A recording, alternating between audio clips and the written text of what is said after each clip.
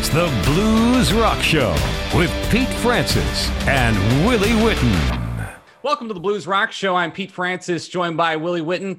Today, our guest is Eddie Ninevolt, who just released a new album this summer, Little Black Flies. Eddie, thanks so much for coming on the show today. Hey guys, thanks for having me, man. It's a pleasure, and like I said, I'm happy to talk to you guys, man. Thanks for having me. So, Eddie, one of the things I want to talk about is your sound. And you definitely have kind of an old school sort of sound. And I think if people hear you, they would be kind of surprised because you're a pretty young guy. So where does that sound come from? Man, I wish I had this nice story. I grew up in South Alabama and did session work in Muscle Shoals. But man, I started out being a metal drummer. I was in a metal band when I was in sixth grade. Then I moved up to a 50s cover rock band. Then I was a folk band. And it wasn't until I was, I think, 14, I saw a video of Howlin' Wolf. And man, I tell you, just hearing the blues like that and the stripped down sound of nothing, overproduced. I've always, knew that that's easier to achieve than trying to sound like Christina Aguilera, And I've always been interested in trying to sound, as they say, old school. But just doing it that approach as well, just doing everything live in the room and just letting, the tubes get hot and everything. That's always been my approach to making music and recording music. So besides the people you were listening to, did you have any influences? I know on this latest album and your previous, your brother Lane Kelly is your producer. Mm-hmm. Is your musical influence, your upbringing, does that come from the family? Does it come from your brother, or did you get it somewhere else? Funny enough, man, we come from a very non-musical family. My great-grandma played organ in the church, but she was very anti-blues. She's very, Christian, and which is weird because I found a Jimmy Reed record in her collection, but that's a whole nother story. But yeah, we had my uncle will say he was a fraternity, guitar player. He was good enough to play a few chords, but he was mainly good at talking in front of people, and we would have these, get-togethers and cookouts and fish fries and stuff down at my grandparents' farm, where I actually made left my soul in Memphis. But I would kind of watch him, how he would just come off the cuff and say, make up lyrics. And that went a lot into Little Black Flies. It was, a lot of it was made up lyrics on the spot, just of years and years of practicing and playing at live venues. But it was mainly just going out, and YouTube was a big influence. So it's like the best of, encyclopedia for musicians, honestly. Growing up, Eddie, did any of your friends listen to this type of music, blues? No, man. So, I eventually I didn't think so. I eventually found some kids my age, kids, I'd say, but, now we're all old. But, I remember all my friends were going to school in their jacked up trucks with listening to rap and country. And I had a 98 Ford Explorer that barely worked. And I remember the only CD that I had that would work in the car was Howlin' Wolf's London Sessions. And I would be running in listening to, I can't think of the song right now, but and people would just be looking at me like, what are you doing? And then my car broke down, so I had to go back on the bus. That was 1 week I got to drive to school. That's not bad. That's pretty good. So this sound, and we'll talk about more when we get to the album. Why is it that you're drawn to that sound? And I'm not talking so much about the blues itself, the ethos of the blues. I'm talking about, because people can record blues in many different ways. There are very clean blues players, very clean blues singers, soul singers. Mm-hmm. But the sound that you tend to on Left My Soul in Memphis and Little Black Flies, it's very gritty. Yeah. Well, that's it goes back to, I could go on a whole another hour conversation of like nerdy, recording stuff. I get into a lot of cool old stuff. I can't really afford much. I got a few old compressors and stuff back here, but I find, I don't know, you hear those old records and a lot of people, when they first came out, a lot of it wasn't distorted. A lot of it was, when it was hitting the tape deck and all that. That's where the distortion comes from, is hitting the tape hard. And, when they were, actually tracking this stuff back in the day, it was clean. Over time, you copy the tape, it gets kind of distorted.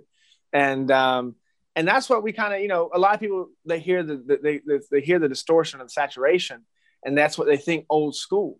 And nowadays with all we got, the computer and everything, we have so many just things, you know, you can do and just with the press of a button. But I try to do it more organically, if that makes sense. Like I try to do, you know, if I need a reverb sound, instead of using a fake reverb in the box, as they say, I'll run my vocals through my old Super Reverb amp, and I'll use the reverb out of that. And I just go for weird and wacky sounds, and you know, I'm always just trying to do different stuff, and you know, miking different stuff and everything. Yeah. So when you talk about technology, not only in the studio, there's a different music technology aspect in today's world, and that really is that streaming, live streams, the advent of social media. You already mentioned you grew up learning some things from YouTube. Yeah. In general, and I know this is a hard question because there's pros and cons of both, but in general, do you think that this big technology burst is a good or bad thing for the music industry, or which segments are and which aren't? It's kind of a push-pull thing. It's funny. I'm looking at YouTube right now. I'm resoldering a bass. I'm looking at how to do that. For stuff like that, man, I mean, YouTube was a great tool where if I didn't have all those videos of Magic Sam and Muddy Waters at, you know, Newport 1960, if I didn't have that, you know, I don't know if I would have, you know, found all the you know, artists that are trying to do it like, you know, like me. And, you know, there's so many great artists. So I will say, use technology as don't use it as a crutch, use it as a learning tool to find new people and learn how to, you know, I've seen plenty of YouTube videos of how, you know, to record certain things in a certain way and stuff like that. And so, I mean, you know, with streaming, in one sense, it's made it easier. In one sense, it's made it a lot harder. And one thing that I've realized in the last month is I've sold more vinyl, you know, I've sold more vinyl than I have almost, you know, and CDs for sure. And I mean, so there's always going to be this need for genuine product, genuine feel, and just aesthetic and all that. I mean, because, you know, that's the hard part about putting out an album is, you know, that's why I did a total different Spotify sequence versus what's on my CDs and vinyl. On Spotify, you know, everyone's attention span is like so quick. So I have all the best songs for, you know, boom, boom, boom, boom, boom. On the record, you know, you kind of have it a more old fashioned way where, you know, you have a good A side and then a B side, but it's all different, man. It's all changing. You just got to be able to hop on the saddle and be able to ride it for a while, if that makes sense. No, that absolutely makes sense. Yeah. So if you had the choice of having streaming or not having streaming, what would you choose? You know, I don't know, man. I wish. It's a double-edged sword, man, because there's a lot of people that found out about me from Spotify and iTunes and all that. And, you know, if I said, oh, I wouldn't want to do streaming, there'd be a lot of fans that, you know, wouldn't see me. There's been a lot of fans recently come from, you know, podcasts. Like, you know, Theo Vaughn was a famous comedian. He's been playing my record and stuff. So, I mean, you know, I wish I could go back. You know, people say, well, what would you wish you could go back? What year? I wish I could go back to the 20s, man, be a musician in the 20s. Like during Prohibition, that had to be crazy, man. Like, because that's, you know, there was the record players weren't loud enough. So you had to hire, you know, bands, which is kind of funny now because, you know, in the last 5 years, we started doing these house shows. And in a sense, it's kind of like the 20s again. And, you know, these, you know, pre-COVID and after COVID of just all these house parties that are slam packed with people just walking around with cosmopolitans. It's weird. It's a fun. I got stories, but I don't know if I can share them though. But maybe another day. You know, yeah, that sounds fair. I'd like to talk a little bit about Little Black Flies, your most recent album, your second full-length LP. And the first thing I want to get into, I hadn't thought of it before because it never crossed my mind. What is the track rundown on the vinyl, if you don't mind sharing it? Because you just mentioned that they're not the same. Yeah, man. I wish I had one in front of me. They're all in the back in the office. Or what are the big changes? Big changes, basically. Little Black Flies starts off the record. Obviously, it's my favorite song. It's a lot of people's favorite song. And I think "Dog Me Around" comes in next. It's just a different, you know, track list. And then back in the day, you know, when you had an album, you had the first song on the A side good and the first side on the B side good. Because, you know, if the record was good enough for somebody to flip it over, you better make, you know, the first track on B side good too.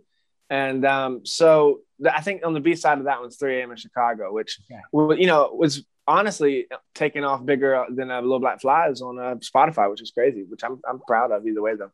We were having a conversation right before we came on. I was telling Willie that was my favorite track from the album. Yeah, man. 3 a.m. in Chicago is an old song. You know, a lot of these songs I work here and I do everything. You know, we did the record even right. I was standing right here when I was singing. You know, we all did it in this little tiny living room, and but I demoed a lot of stuff, and you know, I have so many demo tracks, and then I go back and listen to it. Then I call the band in. You know, we listen to it, we learn it, we track it. But 3 a.m. in Chicago was one of my favorite earlier on, probably the first 3 songs that I wrote that I was like, this is you know, a good one out of the bunch. And yeah, if you listen, I was listening to a lot of Syl Johnson, like a lot of Memphis style stuff. And the funny story about the 3 a.m. in Chicago, it kind of takes off a turn. The first like 5 lyrics is about like an acid trip. And then I don't know why it turned to this like, you know, stuff about America and poverty and stuff. But yeah, if you read about it, it's the ground it shakes, the hills they breathe, the sun it burns both my knees. I was getting a sunburn, you know, just watching the earth move. But yeah, that's one of my favorite tracks though, man. All right, so as long as you mentioned that, I'd like to then talk about another enhanced track, as we'll call it, Okay. Columbus Zoo Blues. I found that track to be one of my favorites. I found it to be humorous and a great insight. I'm assuming then this was also born out of an actual experience at the Columbus Zoo. Exactly right, man. So before my girlfriend moved down from Ohio, I would drive up there, and you know, she was working and all that, and me and her brother were just sitting around the house, and we're like, what are we gonna do all day, man? And somebody said go to the Columbus Zoo, and you know, we're like, sure. We thought we were gonna go get baked and go to the Columbus Zoo, and you know, we're gonna have a great time. And but no, literally, I mean, the song is literally describing what happened. You know, we have one of those pins, and I'm not encouraging anybody to do anything, but had one of them pins, and we walked in there, and you know, we thought, oh, this is gonna be so fun. But the first thing we saw was this seal just going around and around this little tank, and then the cheetah was running, you know, wearing a rut in the ground around the fence in this little pen, and it really hit us hard. We like got back in the car, like you know, we weren't crying or anything, but we're like, holy crap, just to look at those animals' faces and all that. And I'm always looking for stuff to sing about. And, you know, instead of singing about a woman treating you wrong on a slow blues, I was like, let's sing about the animals. But I like that track, though. So you put out this record with Roof Records, the first album on Roof Records. How did you kind of connected with them? Oh, man. So when I had just made Little Black Flies, I get those mixed up. I need to stop naming my albums with L's. But Left My Soul in Memphis, I was living at my grandparents' farm, and I was trying to get that record out on a label before I released it. Tinsy Ellis, who's a great artist on Alligator Records, was trying to get me on Alligator, and Bruce Iglauer, amazing. You know, he's got a crazy lineage of himself. You know, just of amazing art. We just had him on the show a couple weeks ago. Yeah, he's got a new album out. I love that guy. I never met him or talked to him. He's a genius, but he didn't want to sign me because of my record. Like you guys saying, it sounded dirty. It sounded, you know, distorted. And so I was sitting on the dam on my grandparents' lake with an old typewriter, just, you know, figuring whatever's going to work, you know. And I would handwrite letters to the radio stations, and I could only afford to send, I think, 50 radio stations, like CDs. And then the record label owners, I typed out a letter to Bruce Iglauer and Thomas Roof, and I sent him a CD of Left My Soul in Memphis, and he emailed me back immediately and said, I'm going to fly over and catch you. This is right before the pandemic. So he came over on like a Thursday night. I was like, dude, there's not going to be anyone here since it's Thursday and like everyone's staying home now. But he came over and he said he wanted to sign me because Bruce didn't. So he goes, if Bruce doesn't sign you, then I am. So he goes, that's a good thing. So, but it's been amazing ride, man. You know, like I said, if I was doing this on my own, I wouldn't be talking to you guys, man. So it's been an amazing team effort, and I'm just proud to be a part of it. What's next? There you go. Any final thoughts you want to add about the album before we let you go? Yeah, man. If you want, just support me. You know, like I said, for the Billboard, every album that you buy, you know, every you know, song you buy goes to the Billboard and goes to all these charts, man. So just go buy vinyl. I'm telling you, it's a different experience. I'm not gonna say it sounds better or worse, but it's definitely a lot cooler to listen to it on vinyl. But yeah, come out to a show. I just got on a new booking agency, Crossover Touring, and they are, we're already doing some shows for Samantha Fish, Tommy Castro. We're doing some shows with Reverend Peyton's Big Damn Band coming up. So it's going to be a lot of great. Just make sure you follow me and keep up with me, and enjoy the ride, man. It's awesome. Well, Eddie, congratulations on the album, and thanks so much for coming on the show today. Hey guys, thank you all for having me. Seriously, sorry I was a little late, but I'm glad I did it. It was, you guys are, like I said, I appreciate everything, man.